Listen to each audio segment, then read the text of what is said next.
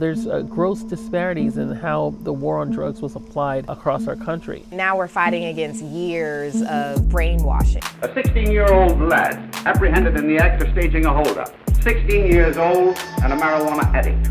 Meanwhile, warfighters in my community are killing themselves at a rate of 22 a day. All this stuff, it made me feel like a complete piece of shit. I didn't want to live, you know what I mean? So we need academia to embrace it, we need our politicians to embrace it, we need our physician community to embrace it, so that the patients win at the end of the day. The Up Life is a production of the Unprescribed Nonprofit. This show is made possible by contributions from supporters just like you. Subscribe to our channel and follow us on social. We are the Unprescribed. And now, on with the show. Hello and welcome to The Up Life, the show that inspires us to live life to its fullest. I'm your host, Steve Elmore, founder of the Unprescribed Nonprofit. And I'm the co-host, Teresa Jackson, CEO and founder of We Decode Retired Air Persons. Today, we're joined by Tahir Johnson, Director of Social Equity and Inclusion of Marijuana Policy Project and host of the podcast Cannabis Diversity Report. Tahir, the idea behind our show is to uplift our audiences and with inspiring stories of resilience in the face of life's greatest challenges. In literary terms, a hero's journey. So today, we'd like to talk to you about your journey and how you inspire others today to live the up life. Tahir, thanks for joining us. We're excited to have you.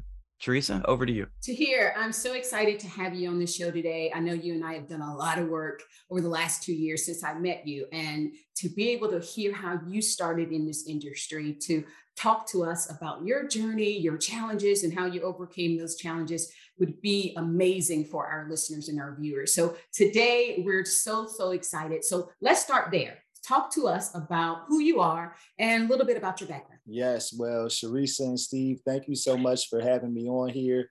It means so much for just have the opportunity to come on and tell my story.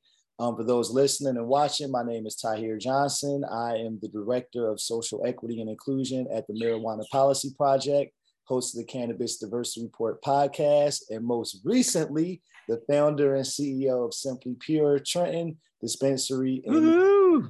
So I'm just super excited. You want me to go into how I got started now? Yeah, tell us how you got started. I mean, because you and I met 2 years ago when I started to get into the cannabis industry, and someone gave me your name, and I hit you up on LinkedIn, and you and I started there, but I never knew how you got into the industry. So let's start there. What made you get into the industry? Yes, and man, I'm so happy that we were blessed to come together. You were the first person that reached out to me in the inbox that I feel like I gave that advice to. So you were instrumental in my journey. I got started in the cannabis industry in 2018. At the time, I was working in wealth management. I was an investment advisor at SunTrust Investments. I had been in the financial services industry for a number of years at Morgan Stanley and other firms. Actually, my first interest started in 2013 when I saw a company called GW Pharma going public when I was at Morgan Stanley. And so that was the first thing that kind of gave me the insight. It's like, this is something a little bit different than what they were locking me and my friends up for, right, growing up. And when I saw that, I wasn't quite ready to get into the industry yet because I'm still thinking like, this is weed, right? Here I am. I'm a professional. That's not me. So I can't be part of that. Yeah.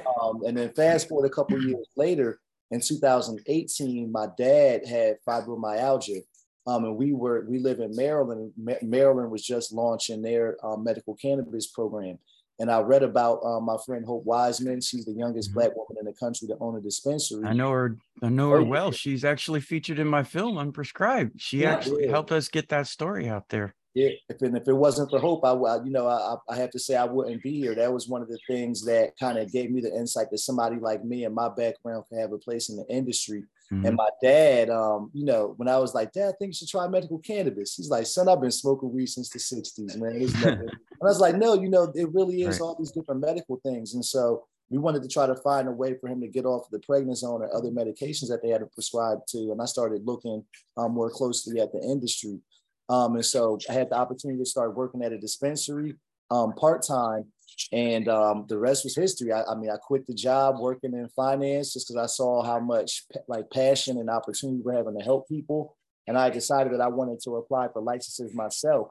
And so I joined the team and we applied for licenses in Maryland and New Jersey. Didn't win. So, you know, I didn't want to be defeated. I was still trying to figure out what am I going to do? How am I going to get into the industry? And I decided that my background in finance was something that I could use to try to help minorities get into the industry. Because at the same time, I had discovered that that there really weren't a lot of Black and minorities in the industry. And I knew that because of my business background, I was hoping that I would be able to help try to bridge that gap. And so I got started working in policy and advocacy. Late in 2019, I started working at the National Cannabis Industry Association and had the opportunity to help them build their diversity, equity, and inclusion programs. And that was really my start, you know, and having the opportunity to do things on a national scale, get active in lobbying, and really had the opportunity to like kind of leave my mark on what the industry could be and impact in diversity and inclusion. So that's incredible to hear. I didn't know that you were a suited, you know, person in finance, and to know that you were there and to shift to cannabis. I mean, those are on two different spectrums, right? For you to be tight collar, you know, in finance and now in cannabis. What were some of the challenges that you probably faced transitioning from that previous job that you had? Yeah, so I mean, the first challenge in itself is the stigma, right? Especially for me as a young Black man. Like I was the only one of my family that went away to go to college. So this idea of being involved in weed, right? Even though it had been something that I had always been around, heck, sold weed, had consumed cannabis, all of those type of things, I didn't want to like have that, you know, that stigma that comes with being involved in cannabis, because I was like, oh, I'm a good guy, right? I'm not all of these other things, and so getting past that was first and foremost, the number one thing. But also because of what I did professionally, it was difficult for me to take that like part-time, like 1 foot in, 1 foot out, because since cannabis is federally illegal, you know, the restrictions on banking are super harsh. So being that I had a career in banking, there was no way that they were going to let me have this part-time job in cannabis. So I really came to a crossroads where it was like, I had this 6-figure job, right? And then I had the bud tender job where I was making $15 an hour. So I had to decide what I wanted to do for my future. And man, it was a hard decision to say I'm gonna leave the job where I made all the money. But like I said, in the dispensary and just a little bit of time working there, like I had met veterans talk about how it helped them with PTSD. Like I had met people who had like trouble, like barely even being able to move, and like cannabis helping them with their pain. Even like having older people and help them in the bedroom, right? So I'm like, all of these type of things you see cannabis doing, I'm like, this is something so serious. And I was like, you know, this is what what I had the opportunity to do and change the world. Also, it really was like the social equity aspect of it. And that really wasn't even a word that everybody was saying back then, like they are now. But really, then it was also more about like there was this narrative at that time that people that came from a certain place, or like what we call the traditional market now, couldn't be a part of this industry because they're like, oh, it's a publicly traded companies now. We're talking about multi-million-dollar businesses. And I wanted to disrupt that. I wanted to be able to show that a Black man like me or somebody that came where I came from had the potential to be in the industry. And so a lot of it was just wanting to be able to disrupt and try to help put other people on. I didn't necessarily know that I would end up where I am now. But just given the position that I was in, I felt like it made sense, and it was something I had to pursue personally. You know, I love the fact that you have a personal connection to the plant, be it that your father, you know, had fibromyalgia, and then for you to kind of start rock bottom in the cannabis industry, being a bud tender and having your customers talk about the efficacy of cannabis and how it's helping with pain, and for you to connect with veterans with PTSD. So how was that impactful for you to be like, yeah, I'm in an industry where I know this plant helped my dad, and now I'm in a dispensary hearing other testimonials and hearing other stories. How impactful was that for you?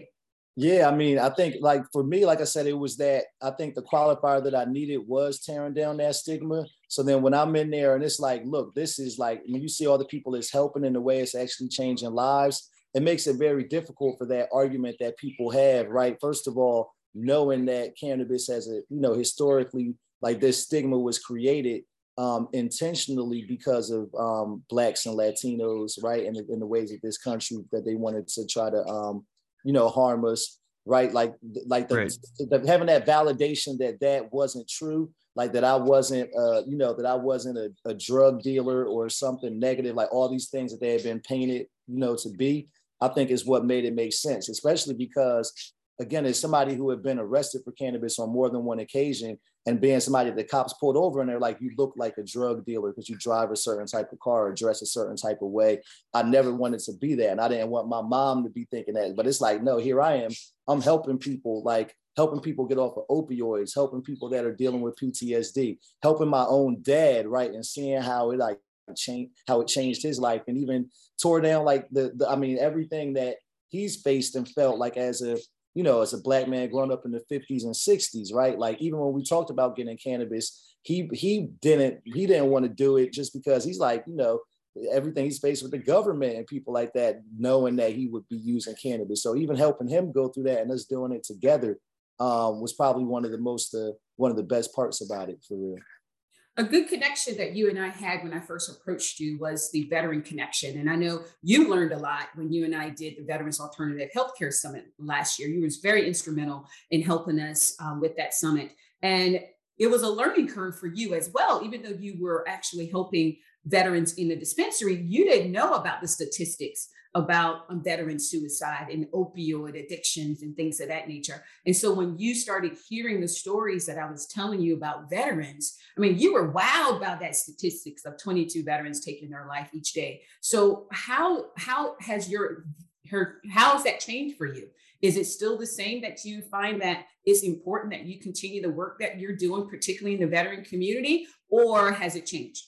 Yes, absolutely. And I'll never forget the first time I heard that statistics from my guy, Eric Stamper, here in Maryland. The dispensary I used to work at, we did the discount where we were getting 22% off for the veterans. And then like being a part of that conference changed my life, because you actually like hear anecdotally of people coming and going. But when you're having like, long conversations with multiple people, and you see this as a large scale thing, it's not just a small like problem here and there. And even my own family members that have been veterans nailed that because people have seen me do this, they'll actually like, that having that, being a part of that with you made more people, I guess, open up and talk to me about their problem, because they saw that I was associated with you and the work we did together. So even like my own family members, right? Like I know, and hopefully they won't be mad at me for saying this, but like my aunt and uncle, right? Like they're both veterans and actually both former police officers. So like the PTSD that they got from that, and both of them, use cannabis now medically. And, thinking about like, for one, having to go through, talk about that stigma, and then somebody who's actually been a part of like arresting people for this, right? Being able to come back and say like, wow, this is really helping me with a number of different ways. It's been, life-changing for me. That's actually, now you're getting in the arena that I want to delve into.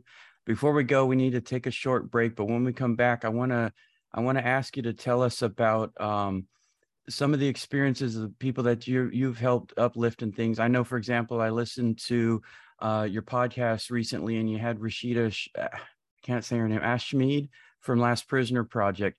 And you also touched on a couple of things regarding federal employees and all of those. So when we come back, I'm going to jump into this conversation. And if you can, will you share your story about some of the people that have been incarcerated and how you're helping them business-wise, not necessarily incarcerated, but people affected by the war on drugs, and then how you're helping uplift those that have been disadvantaged. Can you speak about that when we come back?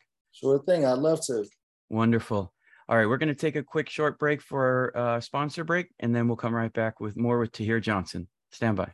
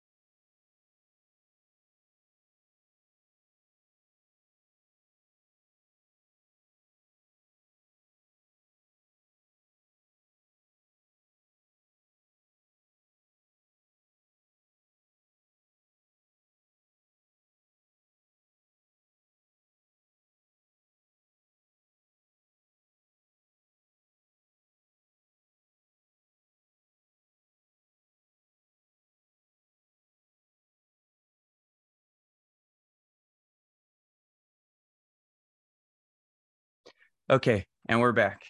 So to hear, just before we went on the commercial break, something you were saying kind of tied into some of the work we've done on the podcast so far. When we first started out, we spoke with Stephanie Shepard from the Last Prisoner Project, and we also spoke with the founder, Andrew DeAngelo. And expungement is a really important. I'm married to a Black woman. I have a mixed family, and I'm also a veteran friend of mine. Sorry, I get a little bit worked up about it, but a friend of mine named Sean, I'll just leave it at that. I've spoken to him a bunch of times on this phone. If it wasn't for organizations with Last Prisoner Project, he would have just been another number incarcerated in the Deep South for crimes against Black people for using cannabis as a means of arresting people. And I'm passionate about legalization of cannabis. Number one, as a medical standpoint. And I need to get it off the books for everybody, you, me, and all our veterans, and anybody suffering from pain and addiction and other things like that, because it's, in my book, it's been wrongfully criminalized because of political means, which is something you started talking about. And a lot of veterans here in the DC, Maryland area, we're all federal employees or contractors. And so we can't even get a job. And in Prince George's County, it's a huge Black population. So you got to think about how many minority veterans we have here just in my state of Maryland alone, Teresa's and yours as well. So let's talk about some of those examples. What comes to mind just in the discussion of the veterans with Eric Stamper or the Last Prisoner Project and helping people in your community? What are you doing that really touches you the most? Well, for sure, like Sharisa was saying, having the opportunity to spend so much time with her and have these conversations with veterans, I knew about them not having access to medical cannabis, but like all these other things that it can cause from like them not having access to their benefits or being able to get other jobs and careers afterwards, like after you served all this time. Like right. That is the craziest part about it to me, because you would think that you would want to give these people, especially like the veterans, whatever the access to the best, whatever we know that we have out there that can help them, right? Mm-hmm. You would think that they would have access to it. So like to find that we know and have research and data that cannabis can help them. And not only do they not have access to it, but they're like actively discouraged from being able to use it because of all right. the other things problems that they could cause in their life is like, that's so crazy to me. So that's why it was important for me to be a part of helping out with that Veterans Access Panel. But I've had the opportunity to do a number of cool things over the years. Like you mentioned, Last Prisoner Project, and shout out to Stephanie. She's an amazing person. But everybody at LPP, Steve and Andrew, founders, the whole staff. But a couple of weeks ago, I had the opportunity, man. I met Rashida Ashmead, and we literally met and talked on the phone one day for like a couple minutes. But hearing her story, right. It actually touched me and hit me so close to home, because here I am listening to this young girl telling the story of, being taken away from her father who had previous cannabis charges. And right. as a young Black man with 3 daughters myself, that hit me close to home. It's like that could be one of my little girls sitting there thinking about what it's like to not be. Exactly. And it just reminded me of Stephanie so much. And there's so many other stories where their families, and that's what reminded me. So I think you said something where we painted a terrible picture about people who were just trying to find self-healing. Honestly, we all medicate for reason. But to hear Stephanie firsthand, to hear her father thought that she was a drug dealer because she took a drug program so she can get released early so that she can go see her father before he died. It does just kill me. And then I was hearing, I think Rashida was like 20 years her father's been in jail, right? Yeah, she was 11 years old. When her dad went away, watched them actually take him away from her. Like she actually lived and saw these moments, right? And so thinking about, for me, it makes me think about how blessed and lucky I am that first of all that my family's never had to face that, because while I've had little small situations with cannabis, thank God I haven't been one of those people that served 10, 20 life sentences in prison like Corvain. This man was in jail for life in prison for cannabis, right? So haven't had the opportunity to work closely with those people, just amplify their stories, let people understand the pain and see the real faces to it. Because I think one of the problems is we all talk about like this war on drugs, but and talk about it like in a hypothetical manner. Mm-hmm. But there's like actual real people, real faces, real families, and I want people to kind of see and be able to put a like face to those names. And then as we are talking about the industry now, right? Like, what is our responsibility to those same people? Because now we have an industry that made $26 billion in sales last year. Never mind the fact that that African Americans only make up 2% ownership. But when we talk about the people that are being arrested for cannabis, right? African Americans are 4 times more likely to be arrested for cannabis. And that means that most of those people will never have the opportunity to now share in this wealth that's being created with these businesses. So for me, it's important that as I'm building my own business, for example, that I'm working to try to give those people opportunities. I partnered with the New Jersey Reentry Corporation and made a commitment to hire at least 10% of my employees from there. We're also donating 2% of our proceeds back to that organization so that they can work on, trying to provide services for people that are coming out. We partnered with 40 Tons brand, which is Corvain Cooper, another LPP constituent who I mentioned. We partnered with them to do a career fair in New Jersey, and we had over 1,300 people register and come out. And that was solely focused on trying to educate and give opportunities first and foremost to people that have had previous cannabis charges. So we try to do my little way to give back, every way I can. And that's even, I had the opportunity to launch an internship program with Congressional Black Caucus last year, putting African American interns into their Pathways to C-Suite program to hopefully try to get people in these upper management positions in cannabis. So it's been trying to do everything I could to make a difference and get people in, where I can. And really one of the dopest things, and I can't wait till we get to do this again, but working with Sharisa on that, that veterans, it was a virtual, right? It was like the peak of COVID, right? So a lot of people hadn't done things like this during COVID. And we had hundreds of people come out, giving them medical recommendations, hearing from all types of experts. That really was one of the most amazing things I've had the opportunity to do in my professional career. So I was thankful for that also. Oh my God, that is so powerful. I mean, even your journey from being a person in finance to a bud tender to now being an owner of Simply Pure, right? Yep. I mean, so the important thing that I want the listeners and viewers to understand about you to hear is this. Your testimonial about your impact and what has happened to you in the industry, the people that you have in your network and how they've been impacted, you're able to have all of that and use that to make a difference in the community. So in doing all of that, what does it mean to you to have all of this, right? You have a story to share, you have a story to tell, and you have experience. So what does it mean to you that you have all of this and now you've reached this part of your career? Yeah, I try to not necessarily think about any of the, like, a lot of people come up and say, oh my gosh, you've done this or that, but I try not to keep the score on all of that. For me, every day, like I try to think of myself like not to sound crazy, but like what would Martin Luther King or Malcolm X would have thought about themselves as they were in the height of the civil rights movement, right? It's all about doing the work and all the lives we can change. And we get one opportunity to do this. We're only going to get to legalize cannabis one time in each state that we're talking about, federally that we're talking about. So just trying to have the most impact, and hopefully when people look back to my contribution of it, whatever it is, whenever it happens, people will know that I was really about just trying to make a difference, right? Like it really is all about like people that come from, and the places like where I come from all across this country. And that's such a broad thing, right? Because we're talking about, women, Black folks, people that don't necessarily come from, the money, or like people that work hard, right? And then that's the other thing. I want people to look at me and say that when people say you could do anything, like it doesn't matter what you started with, none of that dictates where you're going to go.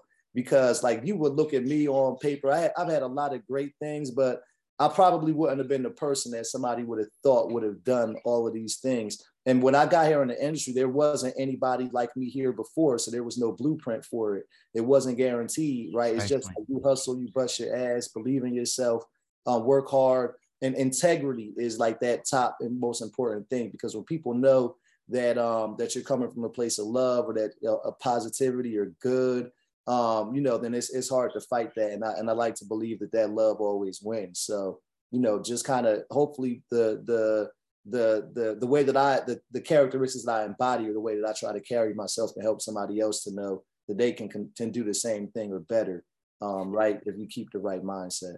Teresa, it sounds like he's practicing the Air Force core values of service before self, integrity first, and excellence in all we do. And to hear you're definitely doing all of those things. We have a few minutes before we have to wrap up. I think Teresa wants to ask you just one or two more questions, and then we want you to take an oath with us. And I'm going to let Teresa take the lead on that for you. And I'll just ask this question, then I'll let Teresa ask it. And Teresa, you can throw in any last minute questions, but I really just want to hear before we wrap up is what encouraging words do you have to lift up our audience, to encourage them to live the up life? Oh man, to live the up life, man, I would just say every day that you get to wake up is a blessing, right? Every day that you get to wake up, and man, is another chance to leave your legacy on this world. You never know how many you have guaranteed. Tomorrow's not promised, but make the best of what you have today. And I promise you everything will be okay. Tell the people that you love them. Don't just tell them, show them, right? Show, don't tell. That's all I would say to y'all, man. Just live and love and appreciate it. Now, Tahir, I want to get a little deeper because I know there's probably some things that you would have done over, throughout your journey. Do you have any do-overs? Man, the do-over, the one do-over that I would say, and I can't say I know for sure, as much time as I've given the world, all of that time, it takes me away from my family. I hope that when my little girls grow up, they won't think of it as daddy being always gone, because that they know that it wasn't because I didn't love them or whatever, but because I'm really out here trying to make a difference in the world. So, if I could think about my time and how I divide it and use it, that's the only thing that I ever really have second thoughts about, right? Like, am I not spending it or balancing it the right way? So that's the one thing I would say that I would tell people to just think about, even as you are striving to do all these things and change the world. Like, you have to make sure you take care at home too, right? And your family and yourself, your own mental health. Like, make sure that you look in the mirror and that you're doing what's good for you at the same time as you're doing what's good for everybody else. Yeah, it's that work-life balance. I think we all, are challenged with that, trying to figure out, as we're trying to impact the world, how much do we give the world? How much do we give our family? How much do we give our friends? And it's particularly your kids are young. So I do get it. So what motivates you to hear? I mean, there's a lot of things that you told us here today, but what are some of your motivations and your motivators? Yeah, I think my biggest motivator is like legacy, man. Like, I grew up loving people like Puff Daddy and Jay-Z and Kanye. Like, man, I want to have that type of legacy on cannabis. When people look at cannabis, they'll be like, look, this is that guy, right? But I mean, also, like I said, changing history. We have the opportunity to really change history. This is something that for 100 years, like generations, has been illegal, and we have the opportunity now to change the laws that will in turn change people's lives. Like, that is the Absolutely. Biggest opportunity in the world, and making my family proud. Always think about my grandmother. She's 90 years old. She, at 11 years old, she lost her mom and moved up to New Jersey on her own. Built this whole beautiful family, and was successful with a 3rd grade education. So it's like, I want to make her proud more than anybody else. I want her to know that everything that she sacrificed and did was not for nothing, and that her family will be good. And I want to take care of my family the same way. So, that's really what inspires me. So before we go, I want you to fill in the blank. So I'm going to give you a little statement, and I want you to fill in the blank. Okay.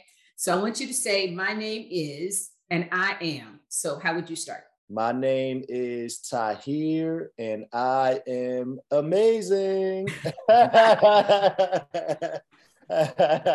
Beautiful. That does it. Expound on that a little bit more, Tahir. I want a little bit more detail than that. Oh, okay. Fill in the blanks. All right. Well, I think that I'm a father. I'm a man of faith. I'm a visionary, and I'm a person that's hopeful of what the future has to bring. And I like that answer.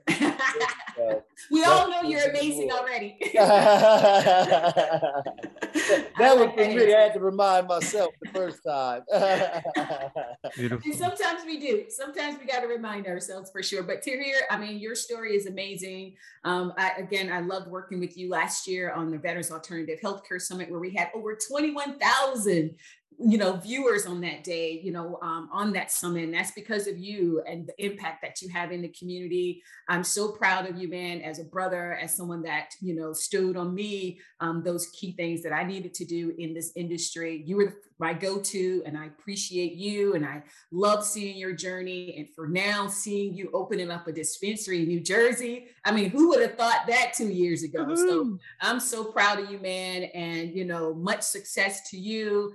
And as always, I'm here for you. Whatever you want to do, you need me and Steve. We're here for you, and continued success for you, my friend. Thank you. I love you. Thank you. You too, my brother. Thank you, Steve. Thank you, Tahir, for joining us today. Well, that's a wrap for this episode. Tahir, I really do appreciate you being out there supporting others, giving other people encouragement to live the up life. We wish you peace and encourage you to live life to the fullest, live life unprescribed, live the up life. Thank you. That's a wrap. That's all the time we have for this episode. The Up Life is produced and directed by Steve Elmore. This show is made possible by the help of volunteers from the Unprescribed nonprofit and supporters like you. The Up Life is part of the Alive Podcast Network. Live life unprescribed. Live the Up Life. The Unprescribed Inc. is a 501c3 charitable organization. You can make a tax-deductible contribution by visiting theunprescribed.org/donate.html. Become a patron. Visit patreon.com/theunprescribed and follow us on social media @theunprescribed.